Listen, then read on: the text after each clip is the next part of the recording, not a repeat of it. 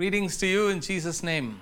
Welcome once again this morning to listen to God's Word. It's a joy that we could connect online this way.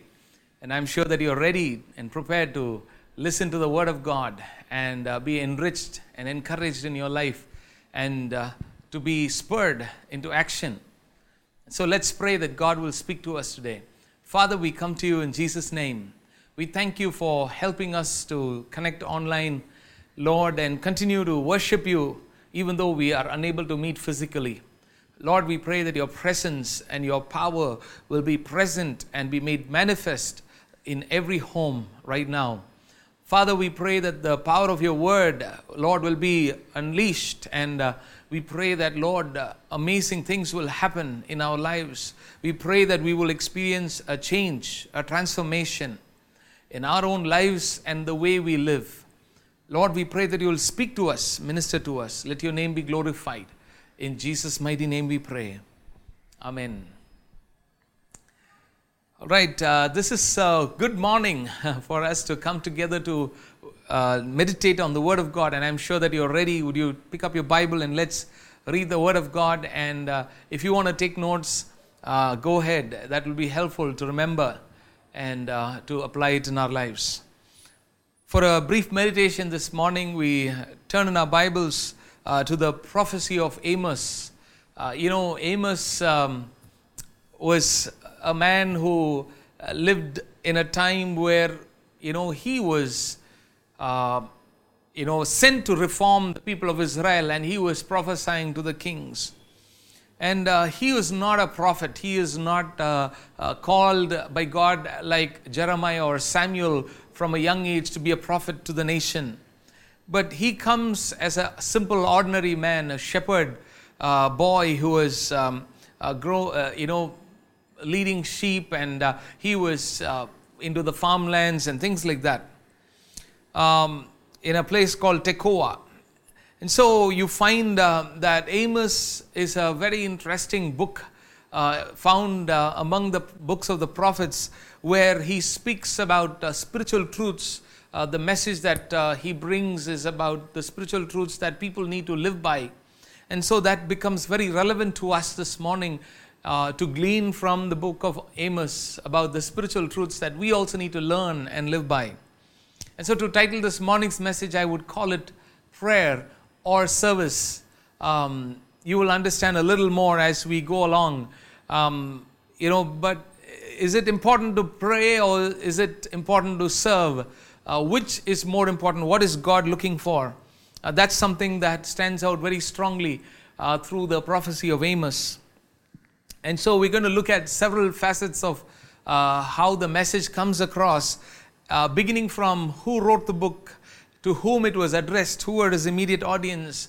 And we're going to look at the central theme of this prophecy or the collection of prophecies, and what was a key challenge that he places before the people, and what God is challenging the people to do. What is God's expectation? We're going to look at all of these things right now this morning, and I'm sure that you are prepared and ready to come along with me, and let's go and listen from the book of Amos. Firstly, we're going to read from chapter 7 and verses 14 and 15 to understand who Amos is. Amos chapter 7 and verses 14 and 15. But Amos replied, I am not a professional prophet, and I was never trained to be one. I am just a shepherd, and I take care of sycamore fig trees. But the Lord called me away from my flock and told me, Go and prophesy to my people in Israel. So clearly Amos says, I am not a professional prophet. I was neither trained to be one. I'm not a son of a prophet. This is not something that I made for. I'm just a shepherd. I just take care of sycamore fig trees. But here God calls me suddenly out of, from tending the flock, and tells me to go and prophesy to my people Israel. He is a man who lived among the shepherds in Tekoa, a small town approximately about 10 miles away from Jerusalem. And he makes it very clear in his writings that he did not come from a family of prophets or did not consider himself to be a prophet as well. Rather, he was just an ordinary, simple person, but God called him to speak. This is amazing as to how God calls the most insignificant ones, or the ones who don't seem to be the rightly qualified ones.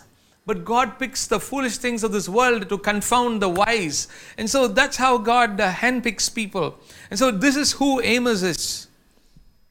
And to talk a little bit about to whom he spoke to, it says that you find that in the book of Amos that he came from the southern kingdom, Judah. You know, Israel was divided as two kingdoms, southern kingdom Judah and the northern kingdom Israel. And they parted ways. And Amos was from Judah, the southern kingdom, and he delivered this prophecy against the northern kingdom Israel and the surrounding nations. And that is one thing that led to a lot of resistance, because the people of Israel were proud, and they were challenging his message, because he came from the southern kingdom Judah. And so there was a lot of resistance because of that as well. You find that in Amos chapter 7 and verse number 12. Then Amaziah said to Amos, "Get out, you steal, go back to the land of Judah. Earn your bread there and do your prophesying there."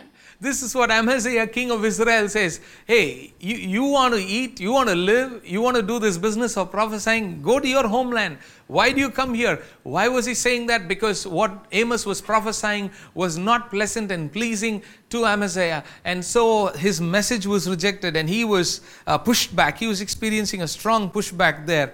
And this was, also during a time when Jeroboam was reigning there, and they had actually had quite a profitable time during his reign.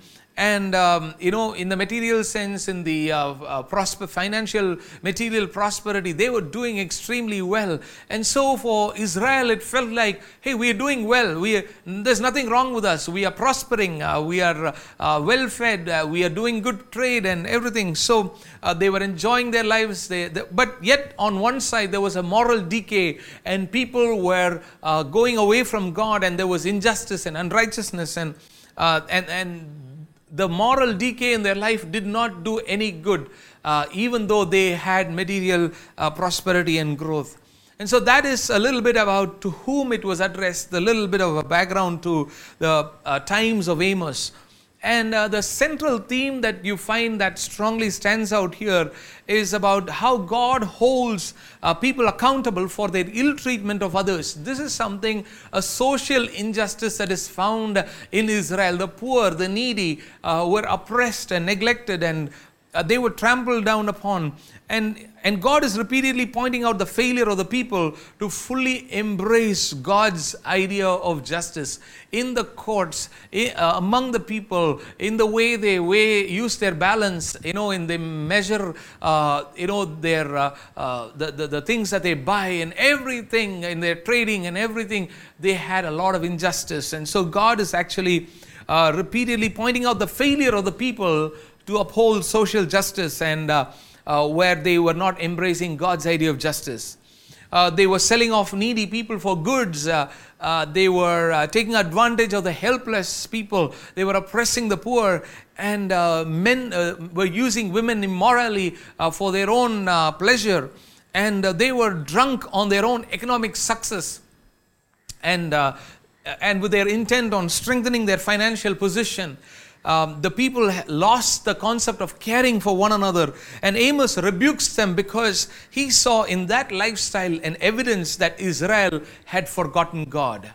The way they treated one another was showing up as an evidence that they had actually forgotten God, yet even though they were still worshiping God and offering sacrifices to God. And so this is a central theme that you find that comes through the prophecy of Amos. And I'm going to quickly read a few verses from Amos that will help us to understand what was going wrong with the people. And let's quickly go to Amos chapter 2 and verses 6 to 8. This is what the Lord says: "For 3 sins of Israel, even for 4, I will not relent. They sell the innocent for silver and the needy for a pair of sandals. They trample on the heads of the poor as on dust of the ground, and deny justice to the oppressed. Father and son use the same girl and so profane my holy name. They lie down beside every altar on garments taken in pledge in the house of their God. They drink wine taken as fines. So you find this is what God is saying, the sins of Israel. And he says, I will not relent. I'm not going to give in, and I'm not just going to leave them alone. I'm going to deal with this. That's what God is saying. What were they doing? They were selling the innocent for silver and the needy for a pair of sandals. You know, these are days that we find people doing the same kind of thing with bonded laborers, with the people who have been oppressed for generations because they were loaned a small amount of money, and for generations they have to repay and serve their slave masters, which is happening even today in our nation and across the nations around the world, where people, the rich, the high and the mighty begin to love things and use people instead of using things and loving people.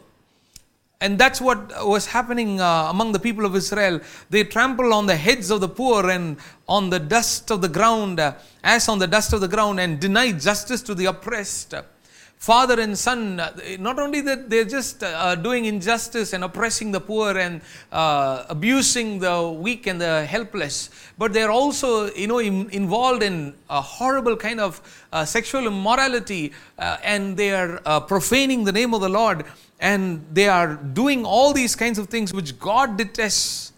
Now, this is something that is coming through as a strong, accusation against the people of Israel for how they were living their lives. And not only that, we also go on to read in chapter 3 and verse number 10.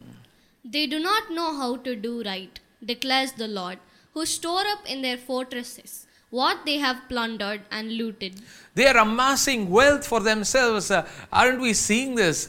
Time after time and again, we are seeing many raids that are happening in the homes of politicians or some very wealthy business people. And you find that, they are amassing wealth, and the authorities are going and digging out stuff and arresting people. And some of them have fled the country also, very, smartly. They exploited the poor here. They did not pay their subordinates and those who worked for them, and they ran away from the country and took away all the money and invested it in foreign banks and in outside the country. That's exactly what was happening. They're storing up in their fortresses and what they've plundered and looted. This is something that God hates. In chapter 4 and verse 1 also you find. Hear this word, you cows of Bashan and Mount Samira, you women who oppress the poor and crush the needy, and say to your husbands, bring us some more drinks. It is not only the women, the men, the women are also like that. The women are also oppressing the poor, crushing the needy, and saying to their husbands, bring us some drinks. Oh, this sounds so much like a Western culture, in today's Western culture, isn't it? Everybody is drinking, everybody is indulging in all kinds of sinful practices. In chapter 5, verses 11 to 12 also. You levy a straw tax on the poor and impose a tax on their grain. Therefore, though you have built stone mansions, you will not live in them. Though you have planted lush vineyards, you will not drink their wine. For I know how many are your offenses, and how great your sins. There are those who oppress the innocent and take bribes and deprive the poor of justice in the courts. So you find the exorbitant amount of taxation on the poor. That's exactly what's happening in today's world also. The middle class, the working class, those who have a hand-to-mouth existence are the ones who are in a place where they, bulk of their incomes are going off into taxes. And anything you touch, anything you buy, even if you go and buy a tea in a tea stall, you pay tax for that. That's the way it is. Everything is taxed. Even what you eat, what you drink, everything is taxed. You pay through your nose. It's a burdensome thing. And this is something that was an injustice that was meted out to the poor, the needy people. And it was offense. And not only that, they were oppressing the innocent, taking bribes and depriving justice in the courts for the poor. In chapter 8 also, verses 4 to 6. Hear this, you who trample the needy, and do away with the poor of the land, saying, when will the new moon be over, that we may sell grain, and the Sabbath be ended, that we may market wheat? Skimping on the measure, boosting the price, and cheating with dishonest scales, buying the poor with silver and the needy for a pair of sandals, selling even the sweepings with the wheat. So, as much as possible, to the last grain that they can sell, they want to sell and make the money out of it, and they want to indulge and they want to exploit others. And this is a situation that you find in today's world also. People have become very selfish. People have become very self-motivated. People have become very, very, narrow-minded with their own needs, with their own, success and their own incomes, and they want to make sure that they get what they want. Even if somebody else loses the job, even if somebody else, whose life falls apart, even if somebody else is struggling or in pain or in lack or in need, they will not bother about it as long as I get what I want, as long as I have what I need, as long as I earn my reputation, as long as I keep my position safe. I don't care about how you'd fare or what happens to you or the other person around them, as long as they have it. That's the kind of attitude. That's the kind of mentality. That's exactly how they were living. This is a key central thing that is spoken by prophet Amos. And this is something that God is speaking to the people of Israel, where God is saying to his people, and he's holding them accountable for the ill treatment of others. It repeatedly points out to the failure of the people to fully embrace God's idea of justice. That is what God is bringing up here. And then we go on to the next, as we looked at the central theme now, next thing we're going to look at the key challenge. So out of this, what is God challenging them? It's simply this. You find it in Amos chapter 5 verses 21 to 24. But before we read that, let me explain a little bit. Rather than seeking out opportunities to do justice, love, mercy, and to walk humbly before God, and they embrace arrogance, idolatry, self-indulgence, self-righteousness, and materialism. You know what materialism does? The mindset to grab, the mindset to have more, the mindset to have everything, the mindset to have what others have, always having a sense of greed. Materialism, this is an excessive financial prosperity that they were experiencing at that time. And we in our times are also, many of us are experiencing that, a great amount of financial prosperity. But if it's not balanced with generosity, it can lead to self-reliance, insensitiveness to the poor and the needy, and injustices in our transactions as well. If our excessive blessing or material prosperity, if it's not balanced with generosity, it will lead to self-reliance, insensitiveness to the poor and the needy, and injustices in all our transactions. And that's the key challenge that God is placing before the people of Israel, that they've become very materialistic, they've become very self-oriented, they've become very much indulgent in the work of their hands, and God has blessed them. And so they think that, oh, God has blessed us, God is with us, and so everything is going fine. It is not necessary that just because we have financial prosperity and material overflowing blessing, it does not mean that God is pleased with all our actions. Are you hearing me this morning? This is what was happening. They were saying God is with us. They were offering sacrifices. There are some other verses we're going to read right now, which will talk about how they were still worshiping God. They were playing music. They were singing to God. They were offering the sacrifices. They were worshiping God. It is not that they hated God. It is not that they walked away from God. It is not that they renounced God. It is not that they said that, God, Jehovah is not their God. No, they did not walk out of God. They still held on to God, and they were materially very prosperous during the time of Jeroboam too, in the kingdom of Israel. But what materialism did for them is that love of money and excessive financial prosperity, because it was not balanced with generosity, and because it was not balanced with sensitivity to the poor and the needy, and because it was not balanced with justice in all their transactions, it led them to a place where they dishonored God, and God was challenging them. And that's the challenge for us also today, and that was a challenge for the people back then. Shall we read Amos chapter 5 and verses 21 to 24? I despise your religious festivals. Your assemblies are a stench to me. Oh, so you see that verse 21, God is saying, I despise your religious festivals. Your assemblies are a stench to me. So they were gathering, they were worshipping. But God is saying, I hate that. I despise the gathering, because the people's lives, their motives, their heart was set on God's blessings alone and not on God and not on God's heart. Because it was set on materialism alone. It was set on financial prosperity and material things. So God is saying that. Let's go on to read verse 22 onwards. Even though you bring me burnt offerings and grain offerings, I will not accept them. Though you bring choice fellowship offerings, I will have no regard for them. Away with the noise of your songs. I will not listen to the music of your harps. But let justice roll on like a river, righteousness like a never-failing stream. Hallelujah. Verse 24. But let justice roll on like a river, righteousness like a never-failing stream.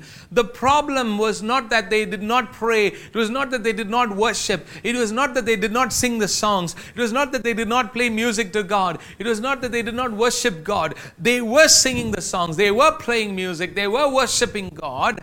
They were offering the sacrifices, but yet God is saying, I detest all of this.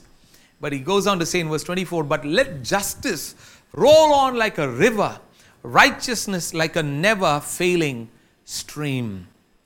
And so his prophecy, Amos' prophecy actually concludes with only a brief glimpse of restoration, unlike other prophetic books. And even that is directed to Judah rather than the northern kingdom of Israel. Usually you will find in the prophetic books there will be at least a good chunk of material about how God will restore them, how God will rebuild them, how God will bless them once again. But here it is a very brief glimpse of restoration that God is promising, and even that is directed to Judah and not to the northern kingdom of Israel. This is the condition. This is the challenge that the people, were faced with. And God was challenging them. And I think that God is also speaking to us this morning as to how we can become very insensitive to the poor and the needy. We can become very self-oriented and very materialistic. We can be fully consumed with our work from morning till night. We can become very consumed with our needs. We can be fully consumed with what we want to buy next, with the model that we want to get next, with the updated version that we want to get next. Today's world is all about what is the next thing, what is the future thing, what is the updated thing, what is the latest thing.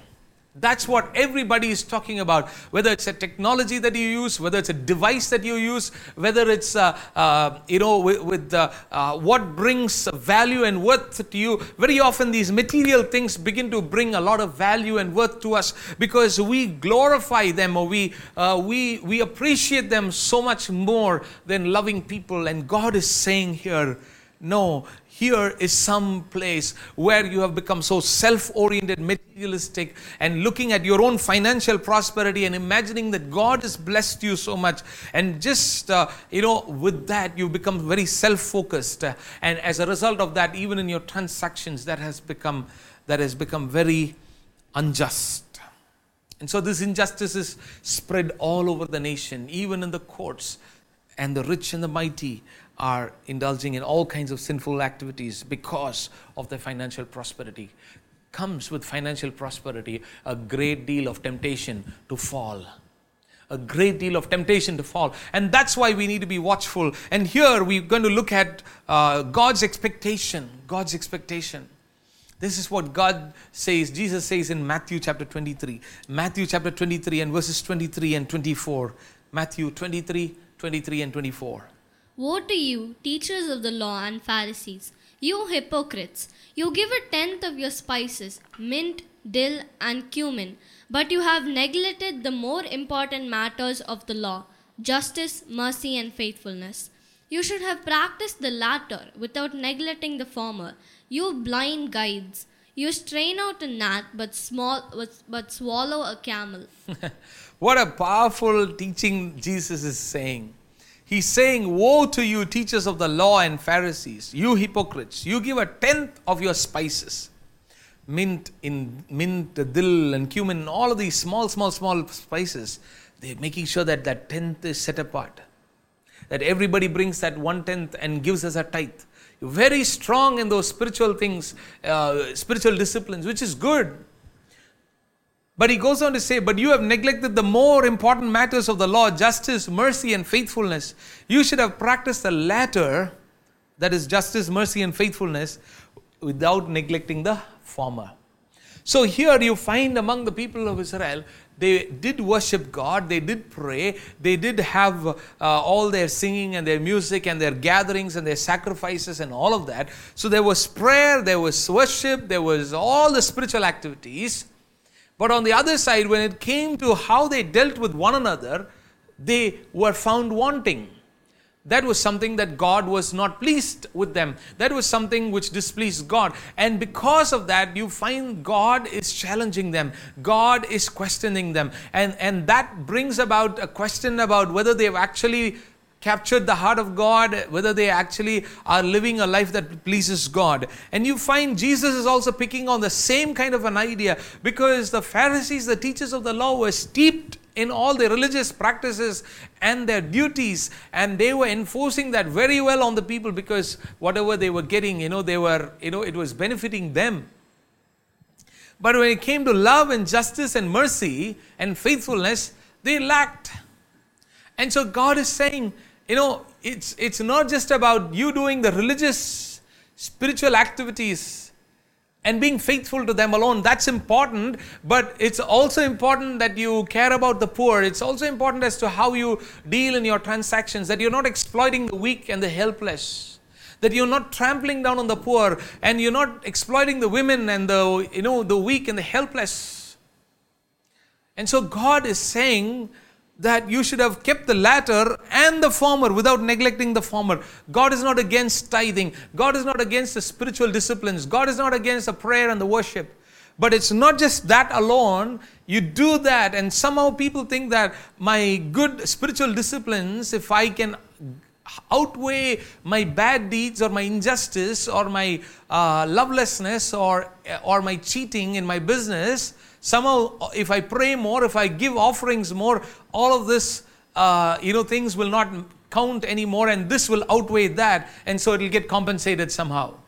No, God is saying, no, you got it wrong. No, that's not how He looks at it. He looks at our whole lives. He wants us to pray. He wants us to worship. He wants us to gather together. He wants us to be disciplined in that. He wants us to be devoted in that. That's important. But at the same time, not neglecting love, justice, and faithfulness. And the way we treat one another should be as one that reflects the nature of God. That's God's expectation.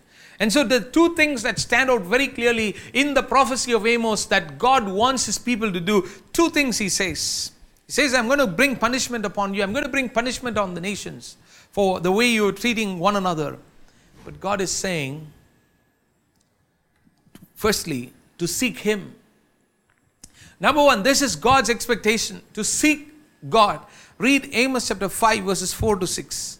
This is what the Lord says to Israel. Seek me and live. Do not seek Bethel. Do not go to Gilgal. Do not journey to Beersheba.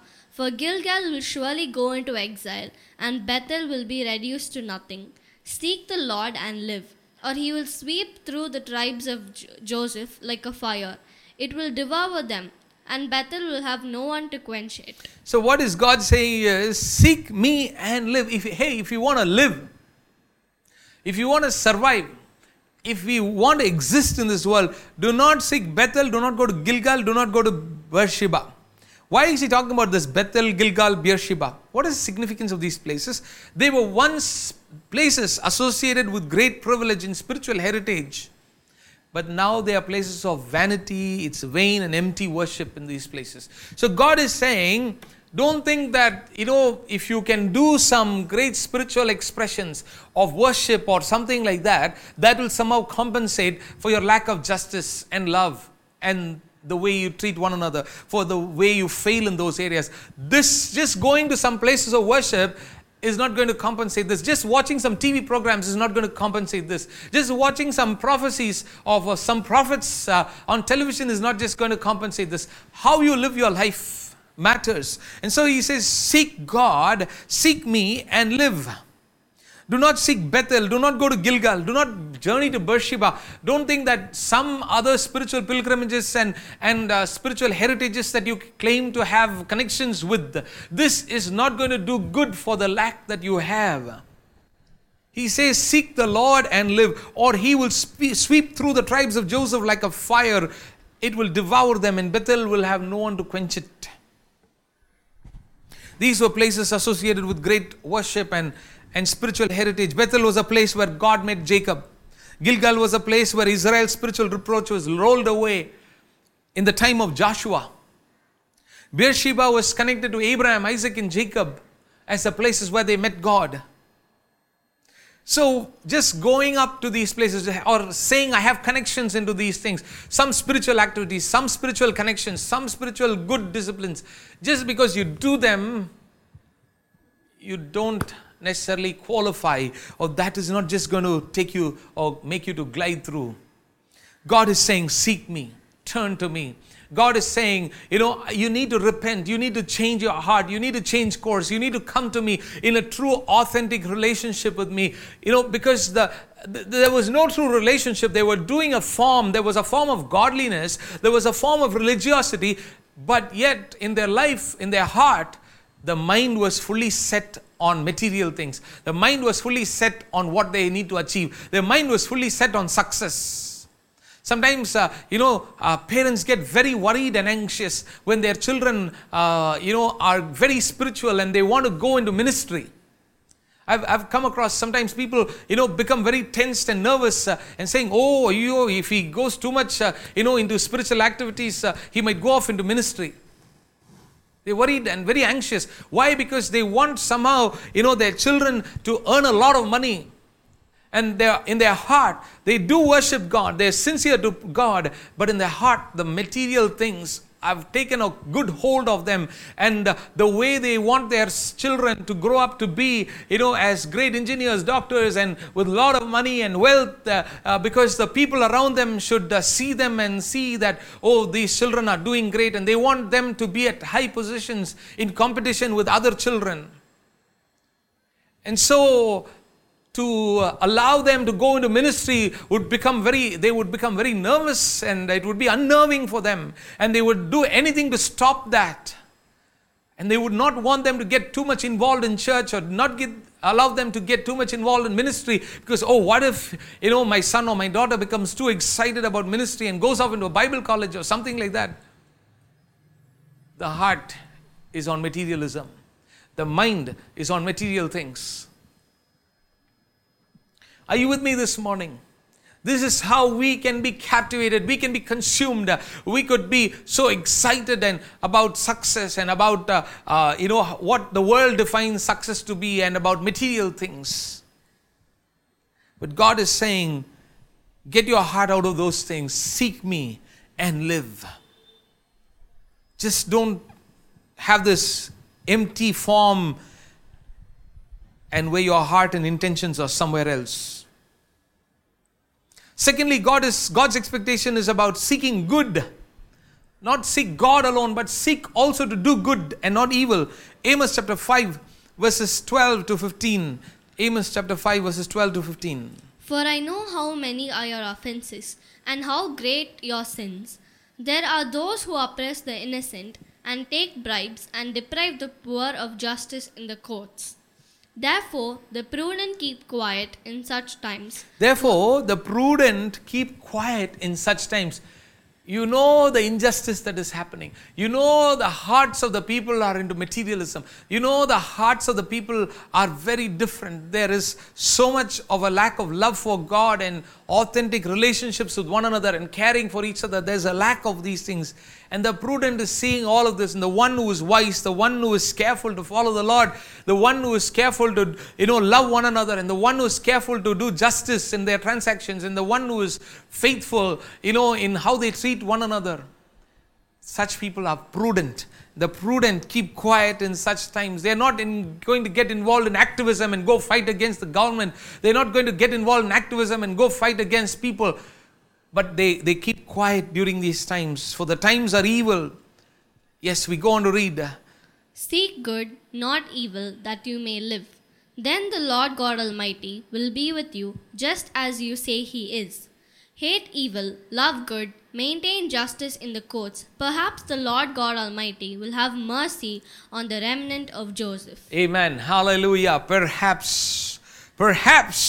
Hate evil, love good, maintain justice in the court, seek good, not evil, that you may live. That the Lord God Almighty will be with you just as you say He is. You've been saying God is with us, but fully engaged in materialism, fully engaged in material prosperity, my work, my job, my income, my salary, my future, my success, my career, what I want to build, my kingdom. Fully consumed with yourself, not caring about others, not involved in the lives of other people, not caring for the poor, and doing everything to be successful. God is saying, no, seek good, not evil, that you may live. Then the Lord God Almighty will truly be with you as you say so. They've been saying God is with us, God is with us. Just because we say God is with us does not necessarily mean that God will be with us. God sees and expects us to do good and to not be consumed with materialism and just financial prosperity, and not just be focusing on money. If you're money, if you're running after money all the time, if you have the love of money, that is a root of all evil. The Bible says money is needed for existential needs. Money is needed for the kingdom of God to be built. Money is needed for day-to-day activities. But money is not to be taking the place of God. Money is not to be ruling and reigning over us, and money is not to be the dictating factor of our decisions. Money is not to be the dictating factor of how we work and how we do things and what we prioritize. If I get something, I will give my attention to it. If I don't get something, I will not give my attention. I will not focus on it. No, that's not the right kind of mind that we need to have. Hate evil, love good, maintain justice in the courts. Perhaps, as it says in verse number 15, perhaps the Lord God Almighty will have mercy on the remnant of Joseph. Let's quickly go on to 1 John chapter 4. 1 John chapter 4 and verse 20. 1 John, this is what John the Apostle says. Whoever claims to love God, yet hates a brother or a sister, is a liar. For whoever does not love their brother and sister, whom they have seen, cannot love God, whom they have not seen. If you do not love a fellow brother or sister whom you see, how can you love God, the one you don't see? That's the challenge which John the Apostle gives us. If you do not love, and love is not just in words. Love is not just in feelings. Love is an action word. Love is something that involves commitment, a responsibility. And you can never love without giving and never give without loving. Love involves giving. You give time, you give attention, you give efforts, you give energy. Just a little while ago, before I started this, I had a call from a dear brother who was so heartbroken because he was stuck in another country and his family was stuck here. And for 5 months he could not come home. He had gone out on ministry to another country, and here there was nobody to care for his family. He said, I have a lot of friends who are in the ministry. I have a lot of believers, people of God. I know, and nobody cared. Nobody called my wife. Nobody called and inquired. They did not have to give money or anything. There was no need for them to extend financial support. But nobody even cared. Nobody even called. Nobody even inquired. How is your family doing? How are they doing? What's going on? Is there something that they would need? Nobody cared. He was heartbroken. He was actually, pouring his heart out to me just a few minutes back.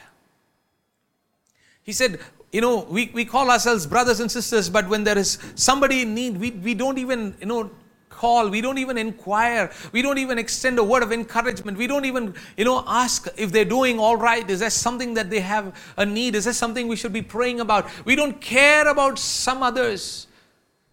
We don't care about our neighbor. And that is exactly what John the Apostle is also, challenging. He says, how can you love if you do not love your neighbor, a brother, a sister whom you have seen? And how can you love God whom you have not seen? So if we truly love God, we will truly love our neighbor. And the love of God will be reflected in the way we care for the poor and the needy, the way we care for the oppressed, the way our heart breaks when we see poor. Our heart breaks when we see injustice in the courts of the law. When our heart breaks in godly righteousness and anger, we respond and say, this should not happen. This is not right. When we stand up, when we speak up, that is something that God is looking for from among us. I'm not talking about activism. I'm not talking about going and protesting on the road. That's not the way we respond, to such things. We respond in prayer. We respond in physical help. We respond in extending love. In action. Can we take care of a few people? Can we take care of people who are in need? Can we call and inquire? They might have financial, good incomes and good capacity, but probably they need love. Probably they need help.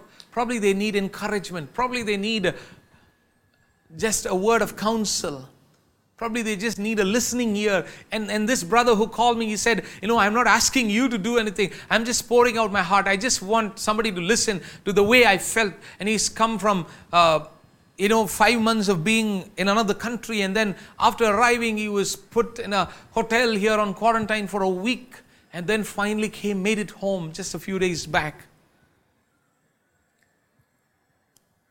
Caring for one another, taking the time and the energy to reach out to somebody, calling up someone, thinking about somebody else. Do such thoughts go into our mind? Do people go into our mind? That's something, brother, sister, that God is expecting from us. If we truly are children of God, if we truly are the body of Christ, if we truly are believers on the Lord Jesus, that is something that has to be there, very much part of our lives, because the first and the greatest command is love the Lord your God with all your heart, mind, soul and strength. And the second goes along with that, love your neighbor as yourself. Love your neighbor as yourself. And that's what the people of Israel lacked. Seeking God and seeking good over evil. And when we say good, it is about justice and love and extending grace and extending help to those who are poor, needy. And so I'm going to close right now.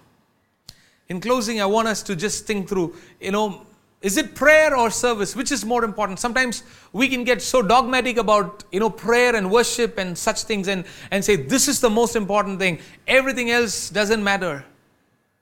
Ministry or any other activities or serving the poor or needy or giving, all that is, praying, fasting, worship, spending time with God. That's the most important thing.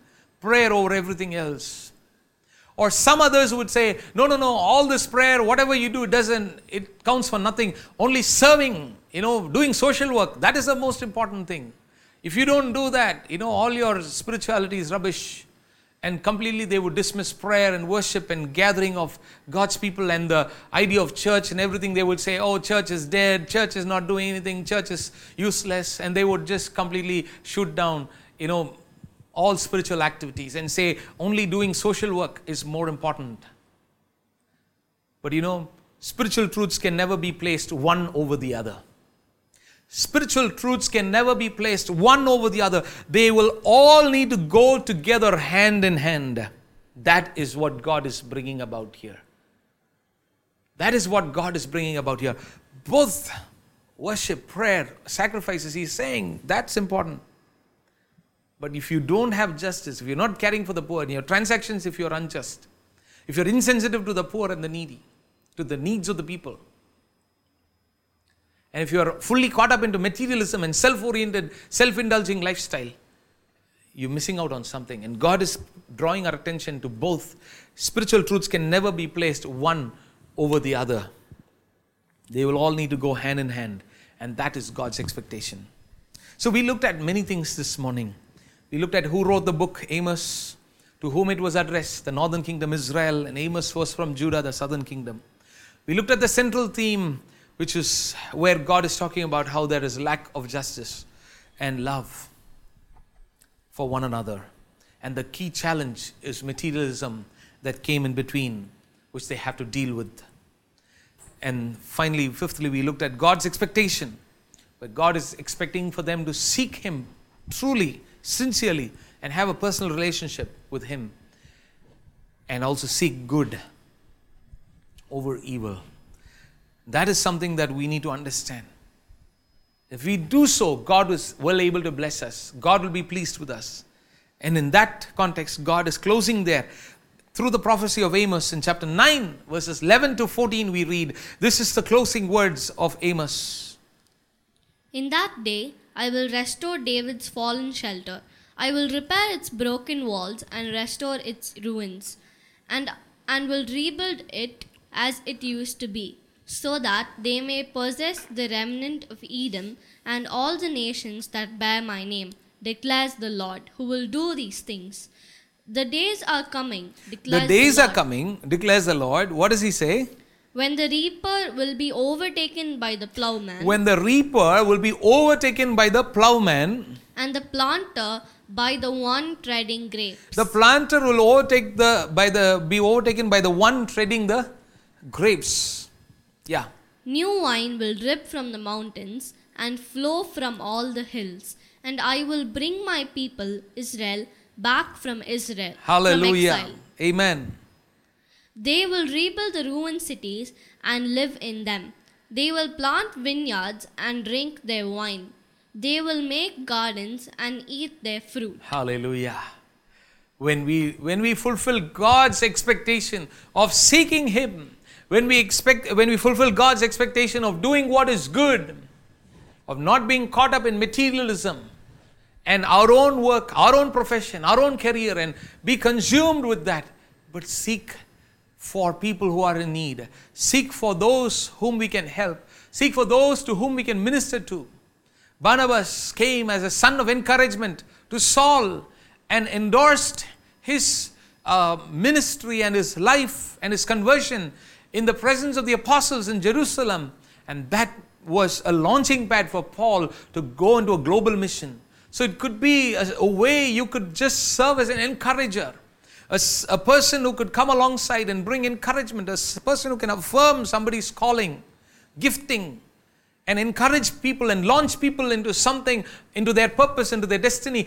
It's about, not about you, it's about God and His mission and His people.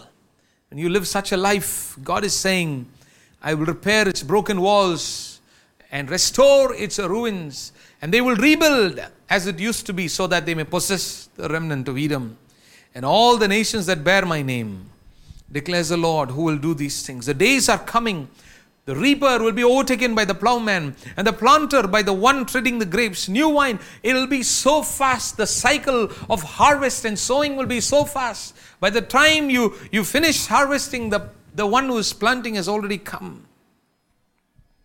New wine will drip from the mountains. God will bless with greater prosperity, with greater blessing, greater prosperity. And He says, I will bring the people back out of the exile. Whatever seemed to be locking you up, whatever seemed to bring, pain and suffering in your life, God will deliver you from all of that. And He will bring you to a place where you will be blessed abundantly, where they will plant vineyards and drink their wine. They will make their gardens and eat their fruit. You will be well satisfied and fed and nourished by God Himself. Hallelujah. And so, brother, sister, this morning, this is a good morning for you and I to check our own lives and see, are we in alignment to Scriptures? Are we in alignment to scriptural teachings and to the heart of God? Hallelujah. And so, it's not one over the other, but it's both and. Both prayer and worship and sacrifice to God, and coming together and praying together and seeking the face of the Lord, and serving the poor, the needy, and extending justice and being sensitive to people who are in need and encouraging and building up lives. And it's about serving others. That's what God is expecting of us. And so can we commit ourselves this morning to that purpose of God, to that teaching? And when we do that, God will rebuild our lives. God will bless us. God will prosper us. And not only that, God will give us everything that we need, more than what we need. Hallelujah. Praise the Lord. Hallelujah. Shall we pray? Would you close your eyes with me and let's look to God in prayer. Father, we come to you in Jesus' name. Lord, we praise you and thank you for helping us to come together and study your word. And Lord, you've spoken to us from the prophecy of Amos. And thank you, Lord, for the message that is loud and clear into our hearts and our lives. Father, we pray that you will provide everybody with all their needs and help us to walk in alignment to your word. We pray that you'll prosper your people and, Lord, bless them and use them to be a blessing to others, to the poor, the needy, the voiceless, the helpless. And Lord, we pray that you take them and use them in a powerful way. Let your name be glorified. In Jesus' mighty name we pray.